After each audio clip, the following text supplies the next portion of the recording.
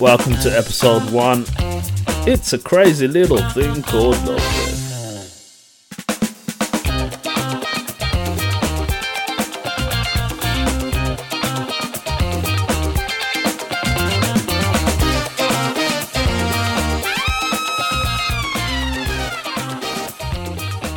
First of all, thank you.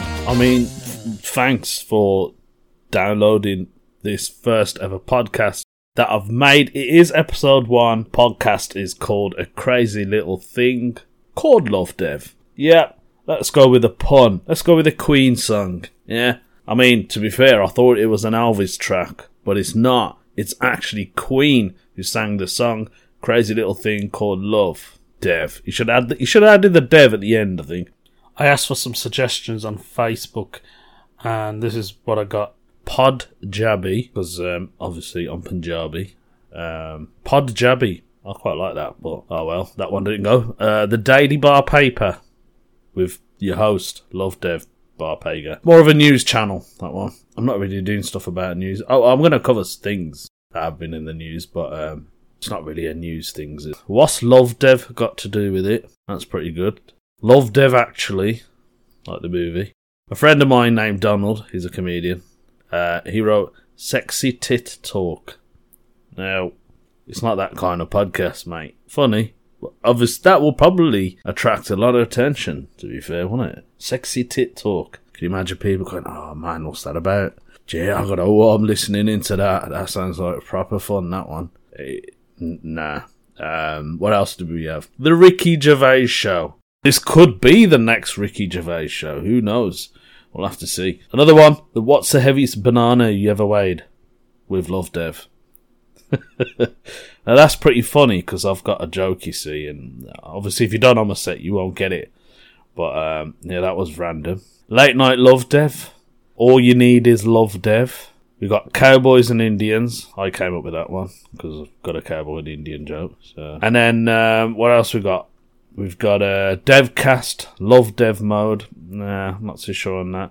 Love Dev wears Prada. I don't wear Prada. I don't really wear any designer gear. And then I'll just put my one up. Crazy Little Thing Called Love Dev. And I think everybody just finally agreed because I got sick of the comments and the updates. Facebook. And that's another thing about Facebook, actually. I've got a Facebook page. I've got a personal one that I use. I also got a fan page. The thing that bugs me about the fan page is when people view it. It tells you an update, your page has been viewed, but nobody likes it. It's annoying. Like it. I want to know who's following me. Was it somebody after a gig? Most times when I've done a gig, I get home, I'll get a notification on my Facebook. Your profile's been viewed. Lovely. No likes. Oh well. That's life, I suppose. Those of you who don't know me, I am a comedian. I'm a UK-based comedian. I've been gigging for over 10 years now. I don't want to say how many years. Let's just say it's over 10 years. It's been too long. I gig all over the UK. I have gigged in America this year while I was there holidaying with my pals down in Vegas and California. That was interesting. But yeah, so other than a comedian, I've done lots of jobs. Probably like some of you out there listening right now. I'm a man of many skills, many trades. My first ever job, I was a paper boy. Man, I don't know how I did it, tell ya. Waking up so early, getting the papers. I remember it was always winter time when I was a paper boy. I had a few incidents whilst I was a paper boy. Hit a lamppost. Yep, that was an experience. Riding down the road on my bike and I could hear a car coming, so I looked behind. I realised it was my neighbour. Started waving at him. All of a sudden, lamppost, bang. Yeah, I was alright though, apart from the head injuries. So when I was about 16, then I got a proper job. I worked in a warehouse. I should have mentioned, I'm from Birmingham. Totally forgot to mention I'm from Birmingham. Yep, I'm a Brummie. Peaky Blinder. So may shall be to you. So I had my proper job after that. I was working in a warehouse, 16 years old. It was called A&S over in Digbeth. It was right next to another store that everybody knows in Birmingham called Latif's. Latif's was like the giant. It was the giant store. If I could compare the both stores together, A&S would be the blues ground and Latif's would be Villa Park. In the Premiership. I don't know about football. Don't question me. I don't watch football. I don't have a football team. Never interested me. I find it boring. Yeah, I know I'm not a proper bloke. When I tell people, like when I go to a gig and there's always some punter going, "Oh, you a Villa fan?" I'll be like, "Nah, mate." "Oh, a Blues then?" "Nope." Alright, then you must like cricket. Get that a lot. Cricket. Asian. Yeah, but I think we actually sold cricket balls in A&S Warehouse. So when I was in A&S Warehouse, I was a store assistant in the toy store. They stuck me in the toy store, and it was during Christmas. We had to wear this Santa hat, and they'd play Christmas music, you know, for the whole time on there, 9 to 5. God, it was annoying. And Christmas songs did my absolute nothing. But I had the toys to entertain myself, and I think I loved it. It's like a big kid in there, to be fair. Used to hide away from the other colleagues. Then my dad got me a proper job, like a proper job. Started working at Royal Mail. This was back in the late 90s, right? There was a big strike going on then, and we were the only ones working. But this was at Royal Mail. I don't know if you know this, people of Brum. It's called the Mailbox now. The Mailbox is like a big shopping mall. It's got restaurants and bars. There's a cinema there.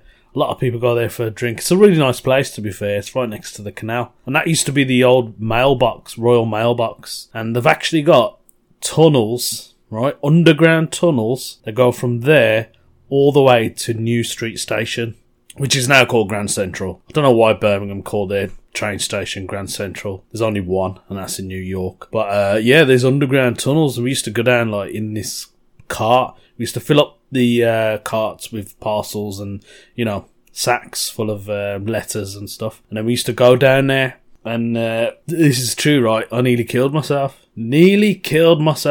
There's a tunnel which is quite steep. And halfway through the tunnel, it kind of drops. It goes halfway. So you have to kind of duck. And you're not allowed in these things. I mean, this dude could get the sack now. I don't know who he was. It was years ago. We got in this cart. And I was facing the opposite way of the go-kart thing that was travelling down. It's not a go-kart. I can't remember what it's called. You know what I mean. Anyway, I forgot about the drop. And there was this guy, luckily, with me. He was facing the way the cart was going. And he grabbed my head and he went, "Watch it!" He pulled my head down. And then the ceiling was... I said, oh my God, that nearly knocked me out, man. It would have chopped my head off. That would have been in the papers and everything. And then I probably would have just haunted the place. It's coming up to 10 minutes of the podcast, and I've just been talking about myself. This is the first podcast. I hope you liked it. It's the best I tried. It'll probably get better as I go on, you know, practice and all that. So make sure you tune in to episode 2. I'm doing a gig tonight in Derby for Spiky Mike's Funhouse Comedy Club at the Blessington Carriage. It's going to be fun. Looking forward to that. Yeah, catch me on episode 2 and do share. See you soon, folks.